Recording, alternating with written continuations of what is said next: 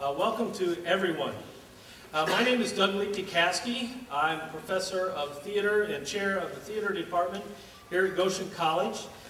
Tonight's event is entitled A Bridge Between Peace, Justice, Religion, and Community.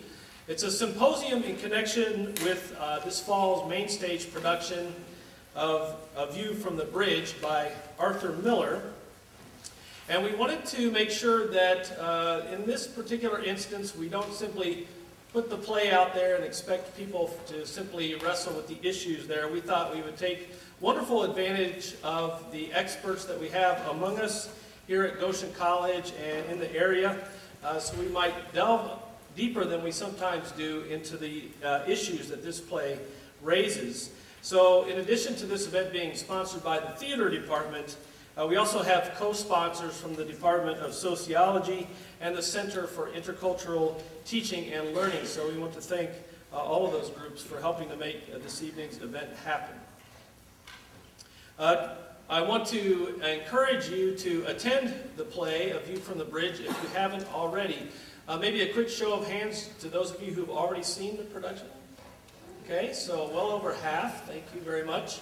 And there are 3 more performances coming this weekend, Friday evening at 8, Saturday at 8, and then the closing performance Sunday afternoon at 3 o'clock. So we encourage you to come and take in those final performances. Now, as far as this evening's format, we will have a moderator, and I'll introduce her in just a moment.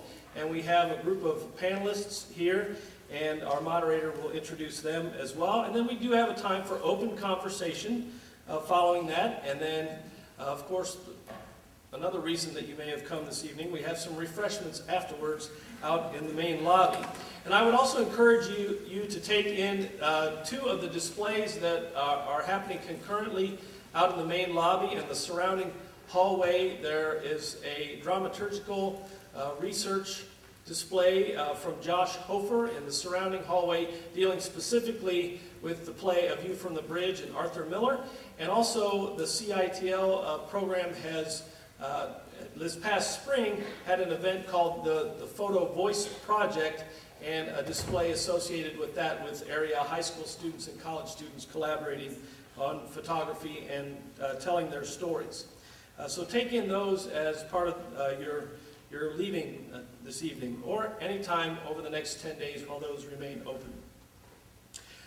If we could have the house lights up just a little bit, I'd also like to have anyone who is an actor or part of the production team in A View from the Bridge, please stand now. So stand up. All right, thank you.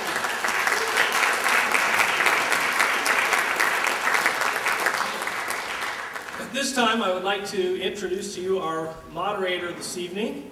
Tamara Islar is the director of A View from the Bridge. She's a graduate of University of Kentucky for her undergraduate work and Western Illinois University for her MFA in directing. We are very pleased to have her here in her 2nd year as an assistant professor of theater at Goshen College. I'll now turn things over to our moderator, Tamara Islar.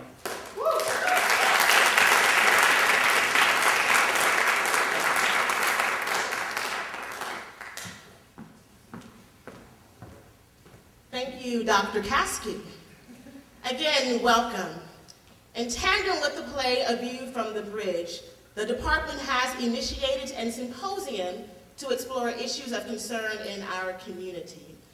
For those of you who have not watched the production, and it seems to be a few, I would like to give you just a brief plot summary of the play.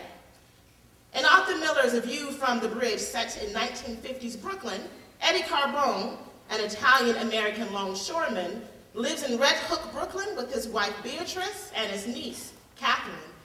A pillar in the community, the protagonist, Eddie Carbone, is devoted to and protective of his family. After his wife's cousins Marco and Rodolfo escaped the grave poverty of Sicily, Italy, to arrive in America illegally, Eddie's troubles begin. As Rodolfo and Catherine fall in love, Eddie's love for his niece is no longer innocent, yet increasingly terrifying. As he works to retain his authority and defend his reputation, Eddie plummets to utter destruction. Even as a visit to Alfieri, the community's lawyer, it is ineffective in solving the brewing conflict. I would like to take this time to introduce you to tonight's panelist. Dr. Irvin Beck will present on the life and politics of Arthur Miller and its relationships to the themes of A View from the Bridge. He is a professor emeritus of English, joined the Goshen College faculty in 1967, and retired in 2003. You can learn more about Dr. Beck by viewing his other pages via the Goshen College website. You will find articles, a resume, and more information which reflects his personal, teaching, and research interest. Courses taught here at the college level include Shakespeare, international literature, English language, American drama, just to name a few.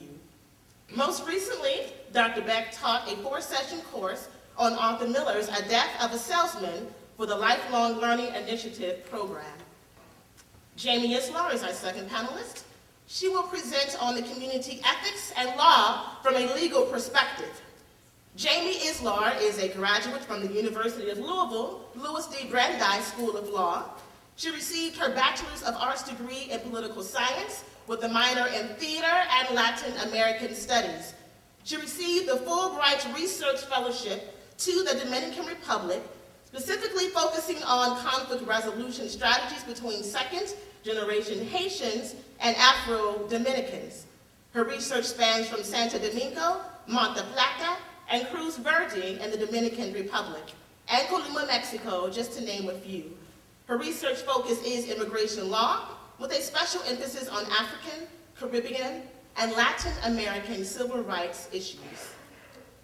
Dr. Bob Yoder, who is our campus pastor, will present on religion and the law from a biblical perspective. He is an assistant professor here at Goshen College.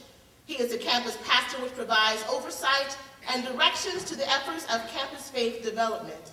He received a bachelor's degree from Eastern Mennonite University and a Master of Divinity degree from Associated Mennonite Biblical Seminary. He received his doctorate degree in ministry at Western Theological Seminary in Holland, Michigan. He has studied for short periods of time in India, Thailand, the Middle East, and Greece.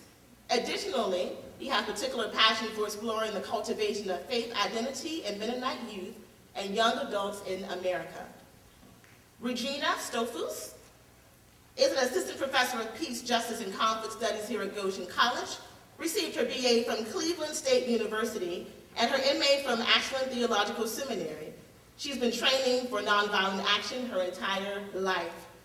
Before attending Goshen College, she spent 2 years in service in Thailand. Meeting and working with people of the war-torn Far East solidified her dream of working for the church and bringing the world peace. That dream took her to Goshen College because of the school's commitment to the Christian ideas of justice and pacifism. I present to you our panelists. We'll do our presentations in order with Dr. Beck, and then Jamie Islar do his doctorate, and then we'll move to Regina Stofus, and we'll end with campus pastor Bob Yoder. And I'm glad we took a moment. There is one piece I'd like to leave you with. This is a brief caveat before we begin our panel discussion. Please keep in mind that this program is both audio and video taped and will be available on the View from the Bridge production webpage as a podcast. This program will also be available via video to the public at large at the Good Library. Please keep in mind when making your presentations or asking questions. In addition, we'd like for you to think about privacy issues. So when you're giving a story about an individual or making a point, please make certain not to give their name as it is being recorded. All right, without further ado, here is our panel presentation. Thank you. I'm honored to have been invited to join this panel. My task is to point out things about Arthur Miller and his life and commitments that relate to this play in 10 minutes. Arthur Miller died in 2005 at the age of 90 years. He had the reputation of being one of America's leading public intellectuals, by which we mean his plays not only dealt with public issues under discussion, but he also spoke very often to groups and wrote a lot of essays, was fully engaged and committed in regard to American public affairs, moral, political, and social. He was born to immigrant parents, so he knew the immigrant community, and he probably knew some undocumented aliens. His parents were from Poland. His parents made a fortune in the United States, but they lost everything at the beginning of the Depression. And Arthur Miller, at the age of about 15, had to help support the family through menial labor. And even after he earned his degree at the University of Michigan, he worked as a longshoreman for a while in New York. So he knew the lower class, the working class, and the longshoreman community. Probably more important, more influential, was the fact that Arthur Miller and his parents were Jews. He went through the bar mitzvah when he was a teenager, but he says he became an atheist at 15 years of age, and I think that's relevant to the kind of tragedy that he wrote. However, he said, and he often referred to his social conscience. He was very self-conscious about having a social conscience, and he spoke from it to the American people. And he says that had its origin in the ethics and the faith and beliefs of the Jewish community. Actually, when he married Marilyn Monroe, they had a Jewish wedding ceremony, and Marilyn Monroe became a serious convert, at least for a time, to Judaism. Arthur Miller also was a socialist, by which I mean a Marxist in philosophy, and maybe he was even a member of the Communist Party. He was apparently a member of a writers group that was sponsored by the Communist Party, and he wrote for some Communist Party publications in the United States. Now, that's not surprising, because he matured during the Depression, which was, after all, the failure of the capitalist economy, the capitalist system. And at that point, socialism and communism looked like a viable alternative to very many American intellectuals and artists, not just Jews, but including many Jews. Jews, especially from Eastern Europe, which his parents were from, and Russia. Socialist writers, of course, say that literature must be a tool for transforming the social order, not art for art's sake. And many or most of Arthur Miller's plays can be seen to have that ultimate agenda. Arthur Miller was especially popular in England. His plays were better received in England than in the United States. And that's because England, since the Second World War, was much more socialist than the United States. After all, the Labour Party dominated until the coming of Margaret Thatcher and the Conservative Party. In the play, Eddie rats on his friends, he squeals on his friends, he names names to the immigration authorities. Arthur Miller refused to name names when he was called before the House Un-American Activities Committee in 1956. They were investigating intellectuals, artists, and other people who were suspected of being members of the Communist Party or having communist sympathies. The Communist Party had been outlawed, and many very outstanding Americans were brought before that committee and interrogated. This was the same year as A View from the Bridge. So the notion of betraying one's friends was also a part of Arthur Miller's experience at that time. Arthur Miller was found in contempt of Congress because he wouldn't give anybody's names, although that was overruled 2 years later. In 1956, he wrote this play. He was questioned by the House Un-American Activities Committee, and he married Marilyn Monroe. It was a busy year for Arthur Miller. Someone said it was the great American mind marrying the great American body.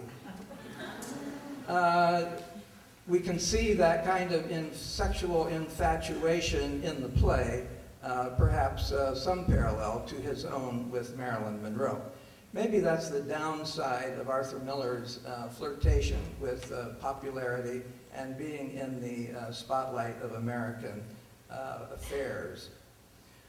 Arthur Miller self-consciously imitated Greek tragedy in some of his early plays, as he is doing in A View from the Bridge.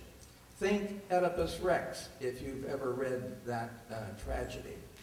He studied playwriting at the University of Michigan under an instructor who was very good in teaching his students how to put together a play using Greek drama, especially Greek tragedy, as a model.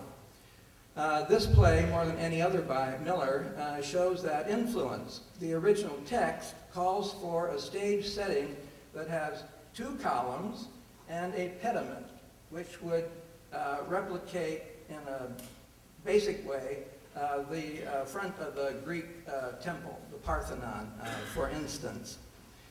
In the play, also, we have a chorus, somebody who interprets people to the audience, speaks directly to the audience, helping the audience understand what's going on in the play, being a bridge between the actors and the audience. That, of course, is Alfieri, a one-person chorus, whereas the Greek chorus had many more. Also, notice that the immigrants in this play are from Syracuse. That's a city in Sicily, Italy, that island at the foot of Italy. Syracuse, at one time, was a Greek colony city that rivaled Athens in terms of wealth and power. So they may be Romans, they may be Italians, but they are connected with that Greek tradition over a period of maybe 3,000 years. Also, I think it's no accident that the main character is named Eddie. Isn't that a nickname for Oedipus? Think about it. In Greek tragedy, Greek tragedy offers a kind of 2-track analysis of why human experience can go down in such a tragic defeat. One of those, of course, is the tragic flaw. Some failing, some error, some mistake, some moral lapse found in the main character that helps bring about his or her own destruction. But at the same time, in the Greek tragedy, that character is working within a system, some overarching, unchangeable set of rules that oppress him and determine his fated ending.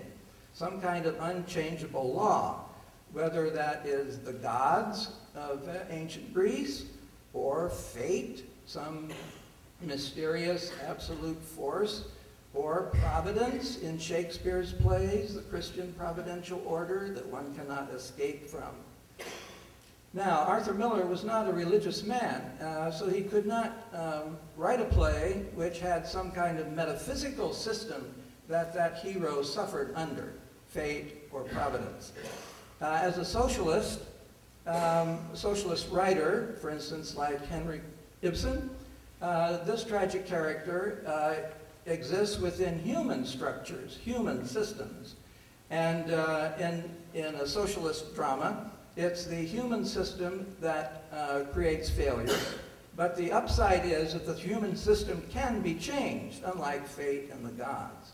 And so that's why the plays of socialist writers tend to be more social protest. They expose the failings of a certain social system and encourage the audience to do something about it.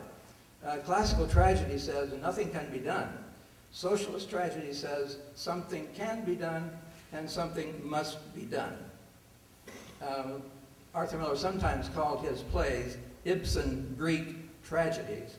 I think his most successful one along that line is The Crucible, which indicts the theocracy, an absolutist theocracy. Death of a Salesman does a pretty good job of exposing the capitalist system, which oppresses Willy Loman. I think The View from the Bridge actually is much more of a classical tragedy than any of those, because what I want to say is it's less of a social protest play than either of those is, and more along the lines of a classical tragedy. And here's what I mean. It's very clear that Eddie has a fatal flaw, and that is his repressed or suppressed desire for Catherine, and probably also his unacknowledged homosexual attraction to Rodolfo, who, when he first meets him, gives him the heebie-jeebies. and whom he kisses, and gives one explanation for, but probably it's an expression of something deep-seated in him. That is something, those desires are things that he never acknowledges, even at the end of the play. If it's a tragedy, he ought to come to some sense of recognition, but he never does. In what system does he operate? What is the social system that needs to be changed? I think the temptation in this discussion would be to say it's immigration law. We're looking at it from our point of view. And of course, that is relevant because immigration law is enforced at the end of the play. Or maybe it's the mafia or the syndicate that is a system that lies behind this play and brings these undocumented immigrants and probably controls the community in many other ways. I think, though, if you think about what happens in the play, the social code, the social system that operates at the end is that folk system of justice that these Italians, Sicilians, the mafia has brought with them to Brooklyn. This code of private revenge, this code of honor, of reacting to a challenge to one's good name in a very violent way.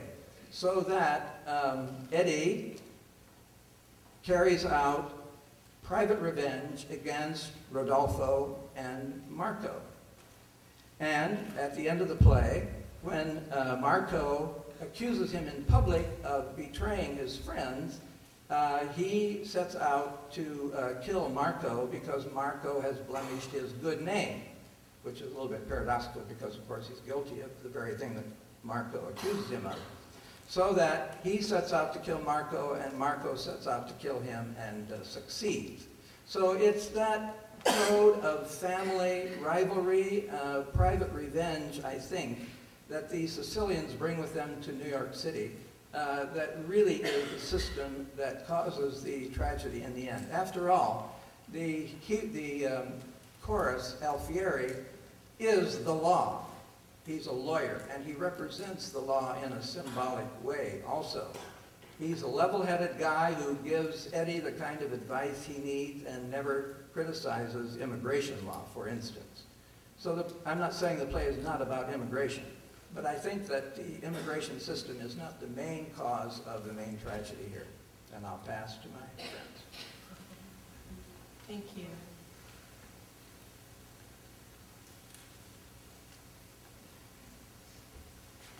Good evening. My name is Jamie Islar, and I am a graduate of the University of Louisville, Louis D. Brandeis School of Law.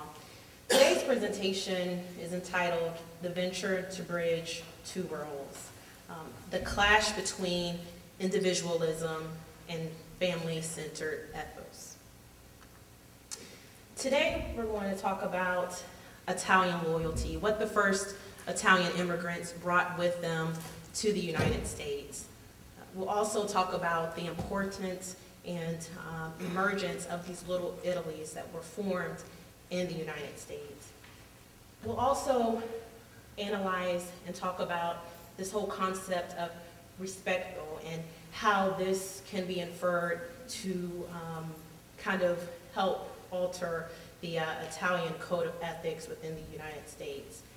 We'll also look at the role of the individual, followed by immigration law, specifically in the 1950s, which was actually the time of Arthur Miller's production. I would like to read to you an excerpt. The immigrant should never abandon his feelings of the value of being an Italian. And even if you assume the nationality of the country in which you have settled, never deny and never forget the sublime moral inheritance of your ancestors. Thus, will you ever remain a true son of that world, extensive and strong Italy. Long live Italy forever. This passionate patriotic message was actually inserted into the first Italians' passports before coming to the land of the free. This passage or message was actually to remind the first Italians that you should never forget where you came from. Space and time should not limit your loyalty to Italy. And with these words, they departed. The emergence of Little Italy, it's important to actually look at this because it actually is kind of like the foundation of the moral ethic codes that was actually brought back from Italy to the United States. And particularly, statistics reveal that between 1901 to 1950, approximately 3,736,405 Italians immigrated to the United States. Out of that number, 90% settled in 11 states, only 11 states, including New York. By 1890, when the Italians came over, unfortunately, they were the victims of many discrimination, violent acts. In particular, the most notorious accident or incident was actually in 1890 when we had the New Orleans lynching of 11 Italians. Thus, these little Italies were actually formed as a result of the hostility in which they faced from the American society. So what exactly is the importance of these little Italies? Well, the Italian immigrants clustered heavily in ethnic communities to recreate old world celebrations and rituals. These New World societies helped fuel an emerging Italian-American ethnic culture, such as they had their own newspapers, their own restaurants, their own mutual aid societies where they actually helped newcomers actually learn how to become a U.S. citizen for those who wanted to become a U.S. citizen. Long live Italy, loyalty questioned. Any question of loyalty from the Italians were actually answered in 1941 when Italy declared war on the United States. Many Italian Americans rushed to the aid, not of Italy, but to the United States, which stressed conformity, loyalty, and patriotism. By 1945, the war, Italian immigrants started to rise again. The number of Italian immigrants started to rise. By the 1950s, it is said that Italian Americans actually comfortably settled into the melting pot. In fact, between 1951 through 1960, 7% of the total immigrants were Italian. This actually allowed the social mobility of Italians to actually increase up the social scale, and they were able to embrace the middle class values. This whole concept of respecto, Thomas Schaefer, who is a legal scholar that specializes in legal ethics, actually described and studied this whole concept of respecto, in particular with the Italian-American culture.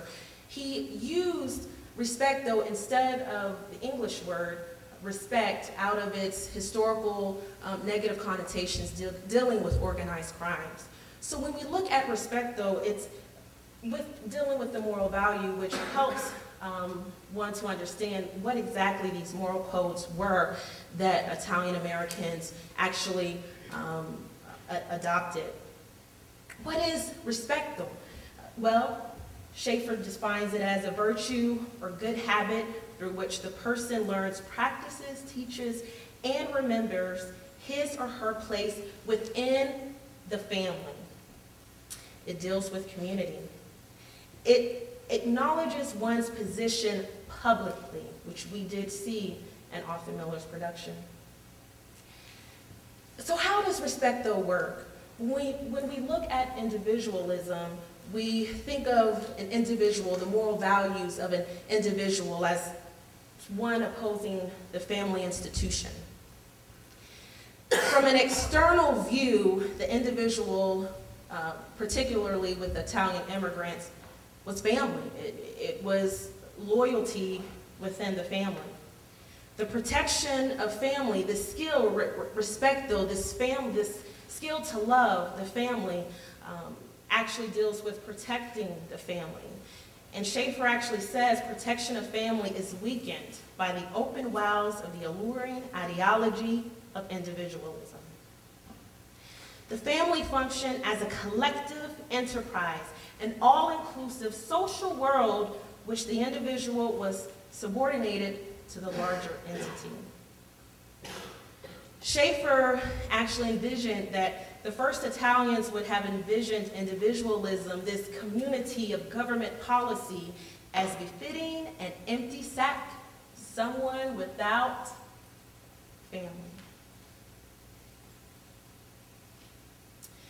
So now, when we look at respect, though, this whole concept, the Italian Code of Ethics, it's actually how does it work? Well, when we look at it, number one, a sense of place.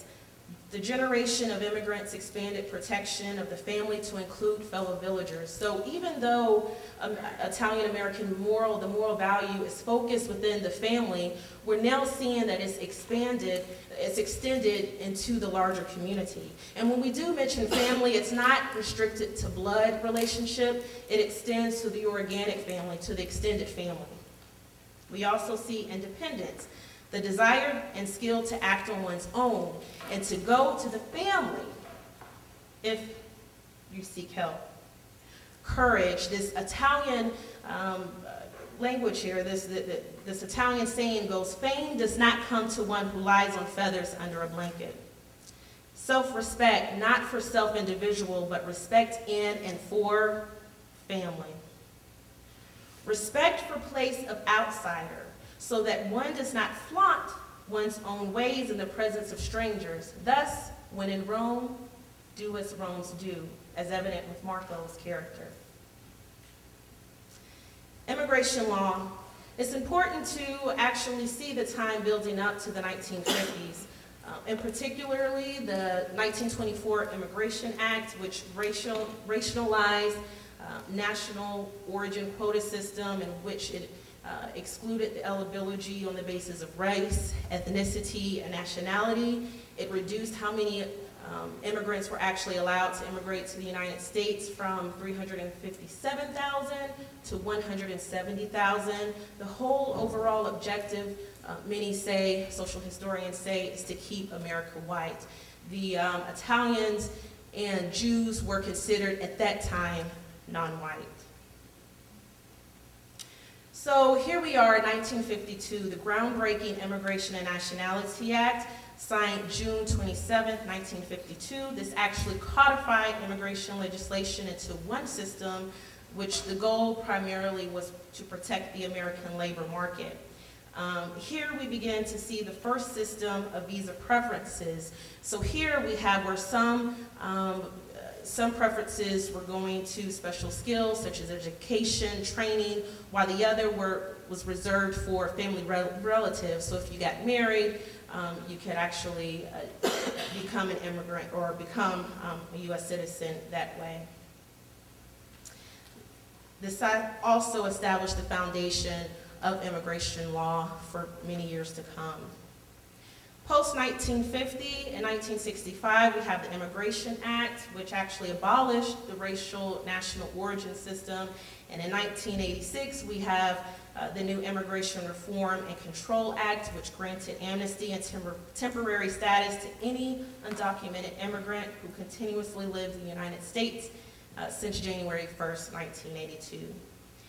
In conclusion, what Arthur Miller plays production, it did talk about immigration, and now where do we go from here? Well, it's the dialogue of immigration continues. Many states, as we have seen here in Indiana in particular, and many other states are actually attempting to recreate immigration policy.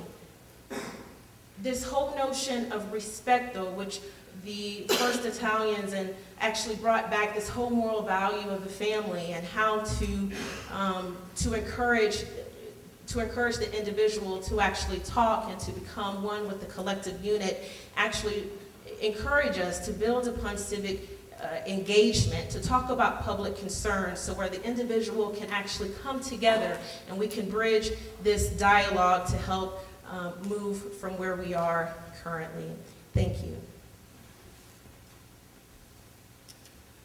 I will be continuing talking about immigration stories and pulling back all the way back to 1790 for a little bit in the theme of immigration stories being the stories of our country, sometimes stories that are romanticized, perhaps overly romanticized, and sometimes we hear the stories of those who are demonized, and often it is the story of new immigrants who are demonized. The new group that is coming in. And so I'm interested in thinking about and talking about what happens, what are the ripple effects of these new folks coming in. The passage of time often blurs the sharp edges of the stories, the immigration stories, and we need to hear those stories documented not only in history books, but in the arts as we do these 2 weekends, peering in on the immigration story and the broader story of family, of belonging, of connecting in this play. And so we're privileged to have this story, this view from the bridge. The multitude of waves of immigration each carry their stories of loss and struggle, and that loss and struggle is often realized, if not always realized, on both ends of the journey. Each group bringing that ripple effect, and with the new group, the immigrating group moving into an area where someone else already lives, and those someones are often experiencing their own particular stories. So just as the immigration stories of today in the 21st century, even the immigration stories that we are aware of in Goshen, Indiana, and surrounding Elkhart County, so do the immigration stories of the past offer insight into those ripples that shape, for instance, government policies, as we were just listening about, and policies that we may cringe to think about many generations later, once we get beyond that moment. They tell a story of who is in and who is out. For instance, the Naturalization Act of 1790, the first rules in the U.S. Of naturalization after the ratification of the Constitution. It read like this: any alien, being a free white person, whom shall have resided within the limits and under the jurisdiction of the United States for the term of 2 years may be admitted to become a citizen if he is a person of good character. And so some boundaries around who is fit to become a citizen, and the boundaries are not only about, who would be a good person to admit as a naturalized citizen into these United States, but even more boundaries, and as we just heard, those boundaries being put around ethnic groups and racialized. And so we have this emerging understanding in the U.S. of race that isn't what we think of it today. It shifts and changes as time goes forward, and those shifts and changes often are connected to who's coming in, who's trying to come in. And so this naturalization law, 1790, leaves out certain people by virtue of this very specific language that is being used. It leaves out indentured servants. Certainly we know that these would be groups of people that would be coming over. Leaves out certainly slaves and free blacks and later Asians as more laws and more boundaries are put in place. And there's a gendered notion around this first law as well, this first act as well. While women were included in the act, the right of citizenship did not descend to persons whose fathers had not been residents in the United States. So citizenship at this point in time was inherited exclusively through the father. And so as time goes on, things change. But this idea, this notion of particularly whiteness is a new kind of language and a new way of talking about who people are and how they belong. By 1795, the Naturalization Act restricts citizenship to still free white persons who reside in the United States for 5 years and those who renounce their allegiance to their former country. After the Civil War, sort of fast forwarding ahead, Immigration rises to new heights in the 1880s, and then again there's a swell of immigrants coming across the waters between 1905 and 1914, and the response of all of these people, hundreds of thousands and millions of people coming over, the response in certain years is this panic of all these people coming because resources are stretched. And so, again, the considerations of who can come, what kind of people can come, how do we put restrictions and limits on this. And during this time, the response is a period of nativism, and particularly targeting Southern and Eastern Europeans. For instance, there was lots of writing about, who these people are, who are these people, and why they should or should not come. And so one example of that would have been from Protestant minister and reformer Josiah Strong, who detailed the dangers of immigration in a booklet that he published called Our Country, Its Present Crisis and Its Possible Future. And the crisis that Strong outlines is immigration. In Strong's view, the new immigrants congregated dangerously in big cities. They supported the pernicious liquor trade. They allowed themselves to be manipulated by corrupt political bosses. They carried socialist ideas, and they gave allegiance to foreign leaders. And so all of these are reasons why we ought to limit and be very careful about who can come in. And of particular interest during this time is the reshaping of ideas about race, as has been named, as Irish, Italians, Sicilians, Jews, and other European groups can be said to have earned their way, earned their way into whiteness. All of these groups and more would be groups who, at this period of time, when the idea of race and racialized identities are still being worked out, and we can say that that's still happening today. We never get to a point where racial categories are settled and, these are the categories and this is who fits in them. It's always fluid because of it being a social construction. And so as during this period of nativism and period of heightened immigration and concern about who's coming and what kind of people may come, the idea of, as has been named, keeping the country white means that some groups need to work their way into whiteness. And so scholars like Matthew Fry Jacobson and Noel Ignatieff trace this progression in their research.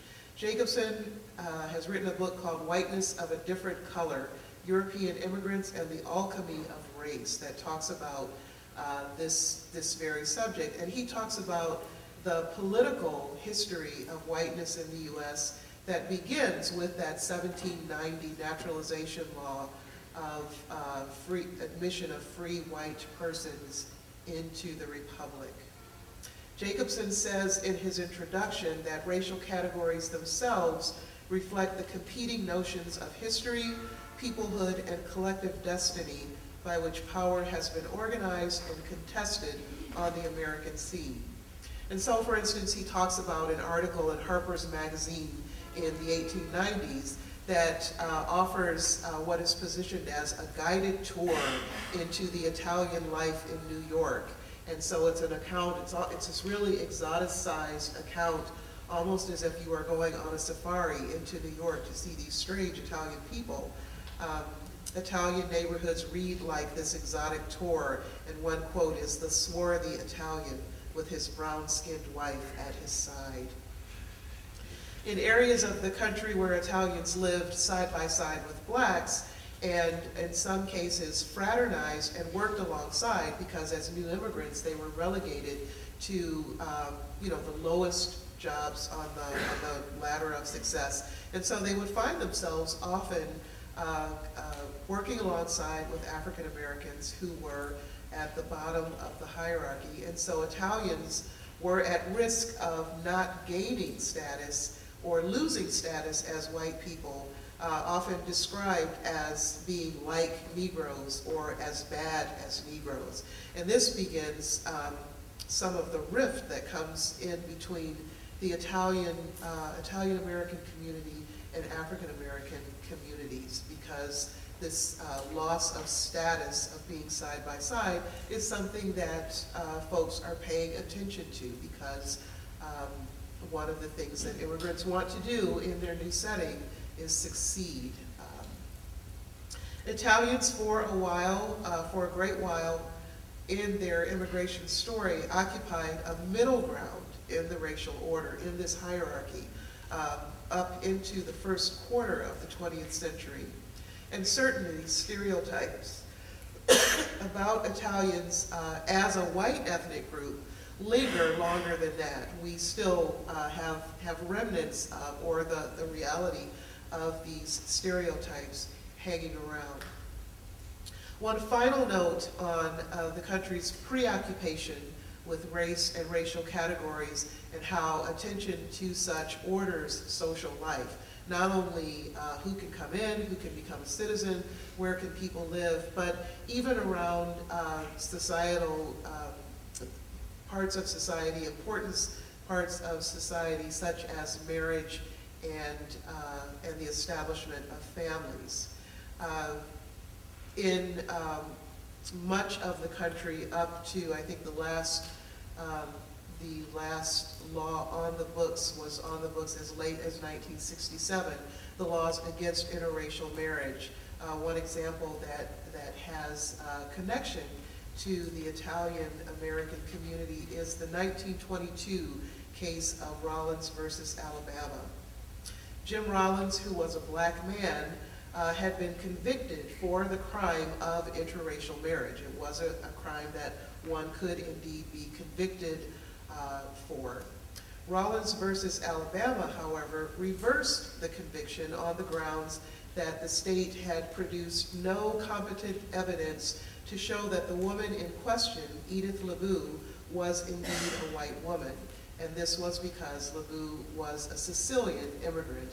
And at this period of time, 1922, Sicilians and Italians had not achieved status as white people in the United States. And so the interracial marriage laws in this case, at this point in time, did not apply to them. I was invited to offer a brief overview of a biblical view of justice and peace. And so the Hebrew word shalom would be a word that connotes biblical justice and peace quite a bit. It concerns itself with material and physical state of affairs, being in right relationships with God, with others, with self, with creation. And it demands the transformation of unjust social and economic orders. And so a cultural reality or difference between biblical times and 21st century America would be that of a communal worldview outlook versus a highly individualistic one. Today, many Americans seem to be so concerned with myself and my well-being, but for those in biblical times, there was more of a concern about the well-being of the community, recognizing my own place in that community. And a biblical understanding of justice and peace is concerned with the salvation and well-being of God's people. And so salvation, from a highly individualistic American point of view, often focuses on an individualistic relationship with God. And therefore, we talk a lot about my personal relationship with God, with Jesus. Salvation, from a biblical point of view, focuses on right relationships with God, with others. It points to things as they ought to be, the things that God had intended or God desires for people. Take, for example, the story of Zacchaeus, the once corrupt Jewish tax collector. It was Jesus' encounter with Zacchaeus where Jesus declared salvation onto Zacchaeus' household only after Zacchaeus righted his wrongs with those he cheated and therefore could once again have a right relationship with God. Listen to the story of Luke 19. Zacchaeus stood there and said to the Lord, "Look, half of my possessions, Lord, I will give to the poor. And if I've defrauded anyone of anything, I will pay them back 4 times as much." Then Jesus said to him, Today, salvation has come to this house. Right relationship with God meant that you also needed to have right relationships with those around you. In essence, living rightly and justly meant living in a way that God required and God desires for us. In the New Testament, the Greek word dikaiosune was used to convey this concept of doing what the Lord requires. In English, it's often translated as either righteousness or justice. And so anytime you see the word righteousness in the New Testament, we tend to think of it as being personally right with God, and thus emphasizing the vertical relationship with God, particularly for a 21st century individualistic American that I am.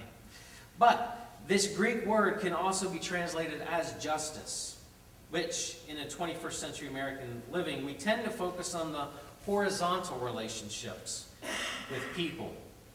Right relationship with God and with other people is to be intertwined. It's a both and, at the same time kind of thing.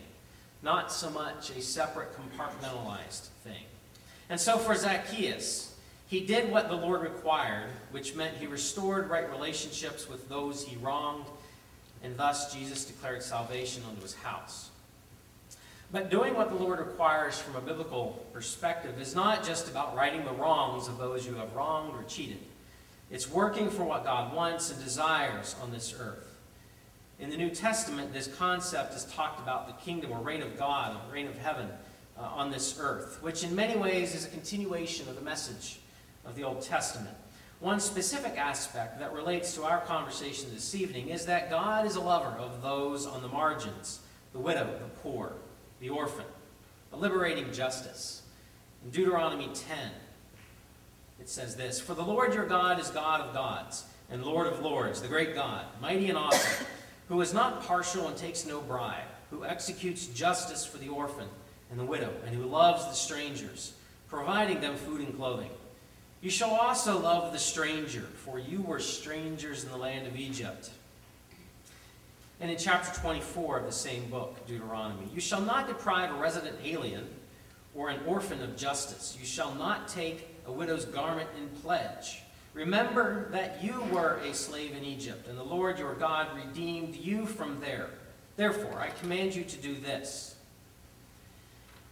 And there were some very practical ways that lived this idea out among the Jewish people. In Deuteronomy 23, we read of eating but not hoarding. "If you go into your neighbor's vineyard, you may eat your fill of grapes, as many as you wish, but you shall not put any in a container. If you go into your neighbor's standing grain, you may pluck the ears with your hand, but you shall not put a sickle to your neighbor's standing grain."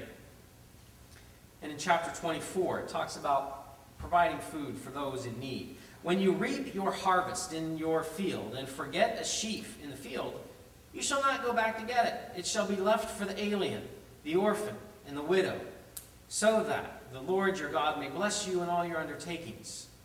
When you beat your olive trees, do not strip what is left. It shall be for the alien, the orphan, and the widow. When you gather the grapes of your vineyard, do not glean what is left. It shall be for the alien, the orphan, and the widow. Remember that you were a slave in the land of Egypt. Therefore, I'm commanding you to do this." And so, an example of this idea is found in the book of Ruth. Ruth was a Moabitess, not an Israelite, who had married a Jewish man. Her husband, brother-in-law, and father-in-law, all Jewish individuals, died. They were living in the land of Moab. So Ruth journeyed back to the land of near Bethlehem with her Jewish mother-in-law, Naomi. And while back near the town of Bethlehem, Ruth and Naomi were working in the harvest fields, gleaning behind the reapers of the field. And to make a long story short, Ruth meets Boaz, who marries her. They have children, and one of their descendants is Jesus of Nazareth. And Boaz was viewed as a just man in this story.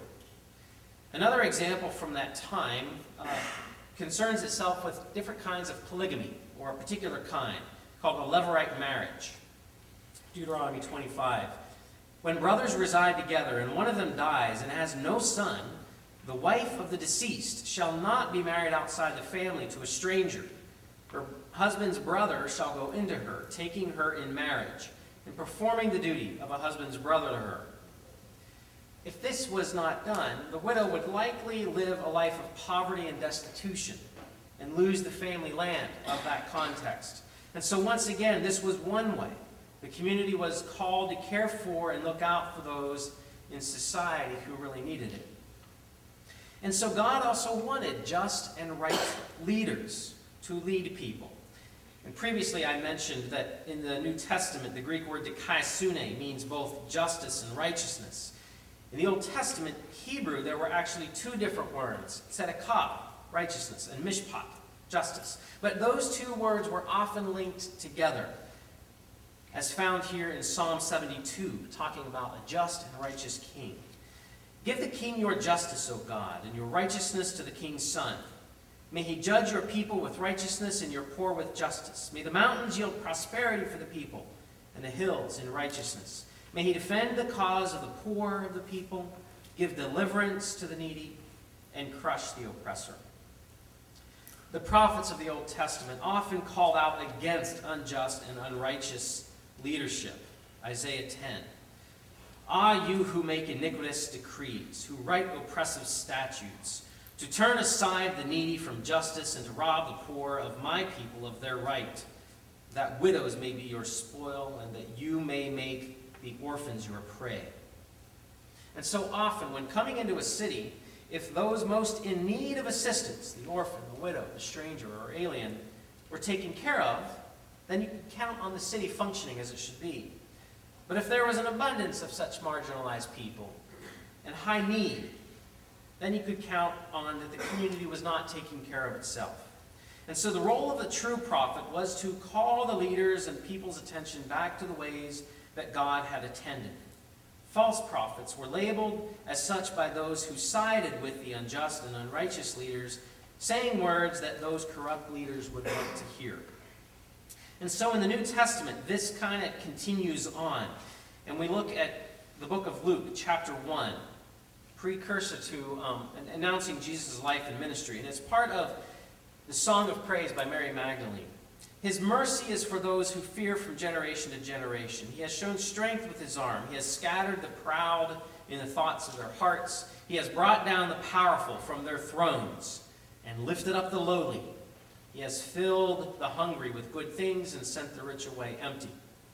And Jesus, as he begins his earthly ministry in Luke chapter 4, quotes the Old Testament prophet of Isaiah by saying this: "The Spirit of the Lord is upon me, because he has anointed me to bring good news to the poor. He has sent me to proclaim release to the captives and recovery of sight to the blind, to let the oppressed go free, to proclaim the year of the Lord's favor." And so throughout the New Testament, people following God and in the way of Jesus are called to a new way of living in this world from what they may have been living. This is a consistent pattern throughout the Scripture and certainly continues into the writings of the Apostle Paul. And for one example of that, let's look at the Galatian church. The Galatian church is in turmoil. They're dividing amongst themselves, and Paul writes to this messed up situation. And he says this in chapter 5 of Galatians: "Live by the Spirit, I say, and do not gratify the desires of the flesh. Now, the works of the flesh are obvious: fornication, impurity, licentiousness, idolatry, sorcery, enmities, strife, jealousy, anger, quarrels, dissensions, factions, envy, drunkenness, carousing, and things like these. I'm warning you, as I warned you before, those who do such things will not inherit the kingdom of God. By contrast, the fruit of the Spirit is love, joy, peace, patience, kindness, generosity, faithfulness, gentleness, and self-control." Paul is basically describing two different ways that a community of people can live out its life. One full of division, which was what was happening here in the Galatian church at this time, and one filled with the Spirit. In examining the fruit of each of these two kinds of communities, you only need to smell the aroma that each gives off. Is it stinky, or does it smell good? Is it one of justice and right living with each other? Or is it one of not looking out for the other person? Does the community build up, or does it tear down? And so Paul implores the Galatian church, towards the end of his letter, to live by the Spirit. If we live by the Spirit, let us also be guided by the Spirit, Paul writes. Let us not become conceited, competing against one another, envying one another. And he concludes, "So let us not grow weary in doing what is right, for we will reap at harvest time if we do not give up. So then, whenever we have an opportunity, let us work for the good of all, and especially for those of the family of faith."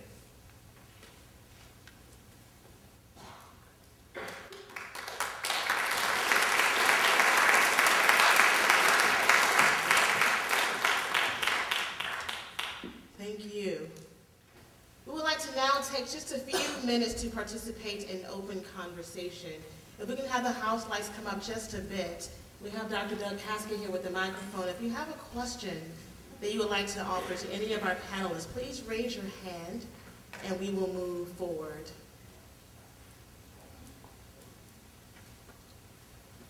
And this is very heavy, so we may take some time just to process. Thank you, panelists, giving us the time to think and to consider.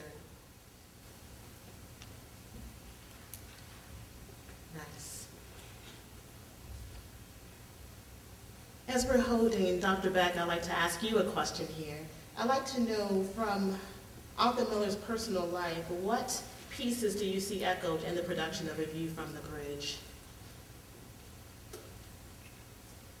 Well, I think for the moment, at the time when he wrote the play, this question of reporting to the authorities, someone close to you, a friend, I think that's the most obvious and deeply moral part of the play, and the thing he was going through in his own life at that time.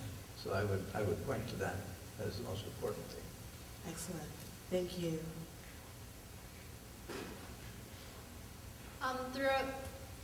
Throughout Eddie's conversations with lawyers, he keeps saying the idea that there should be, in a sense, kind of that there should be a law for all this injustice that he feels he's experiencing.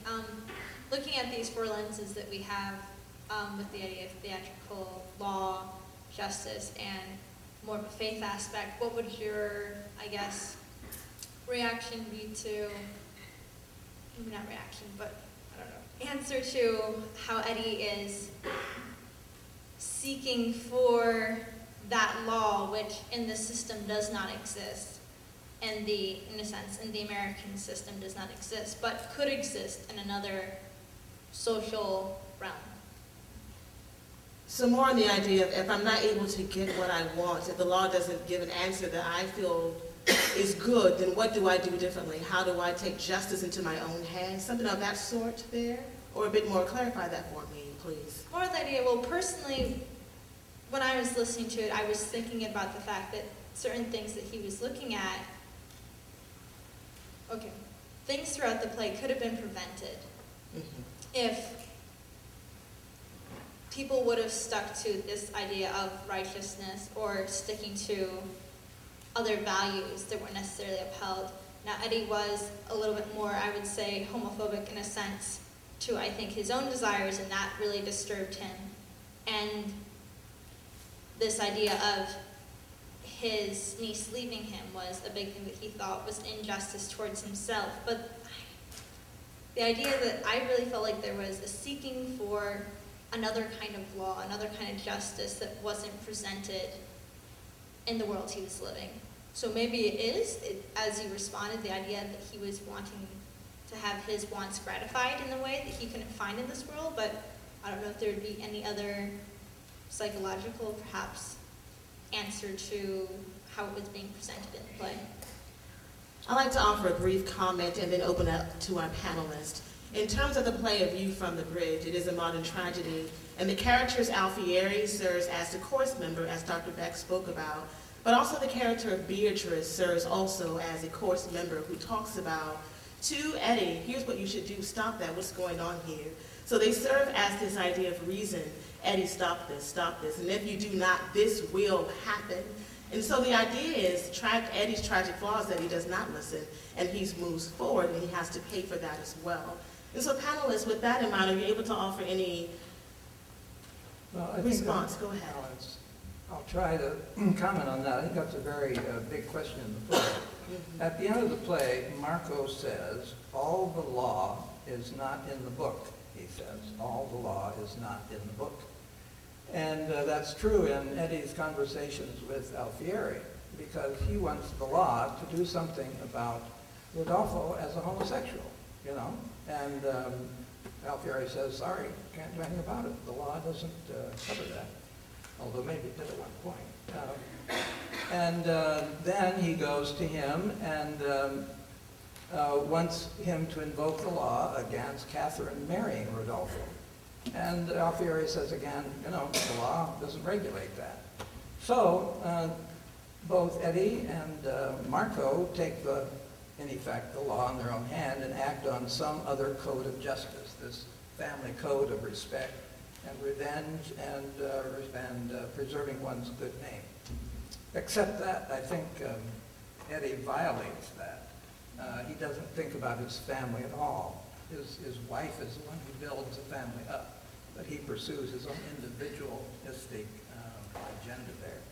So I think that your conversation about the family code of ethics is an alternative which covers domestic relations and private disagreements and so on, that the law maybe can only cover after something terrible happens, as it does at the end of the play.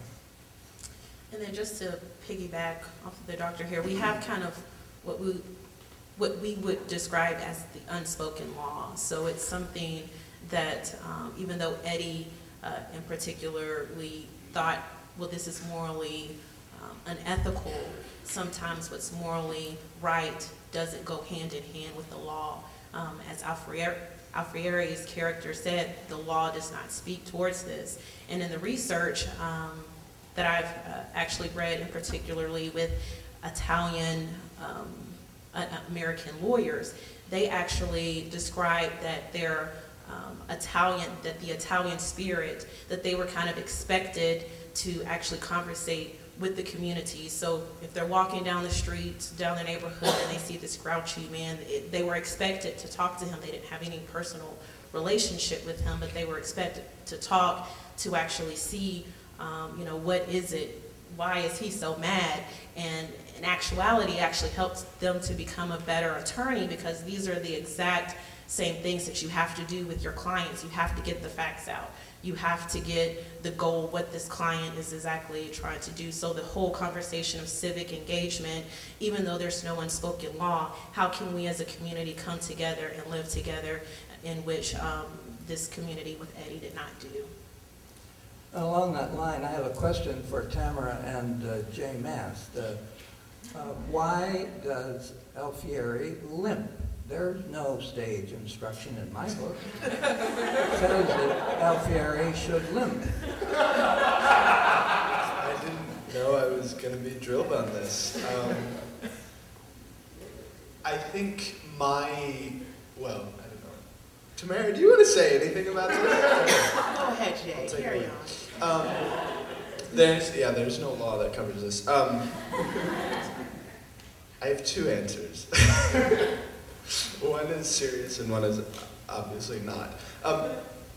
The reason, the direct answer, is that Alfieri I view as somebody who has gone through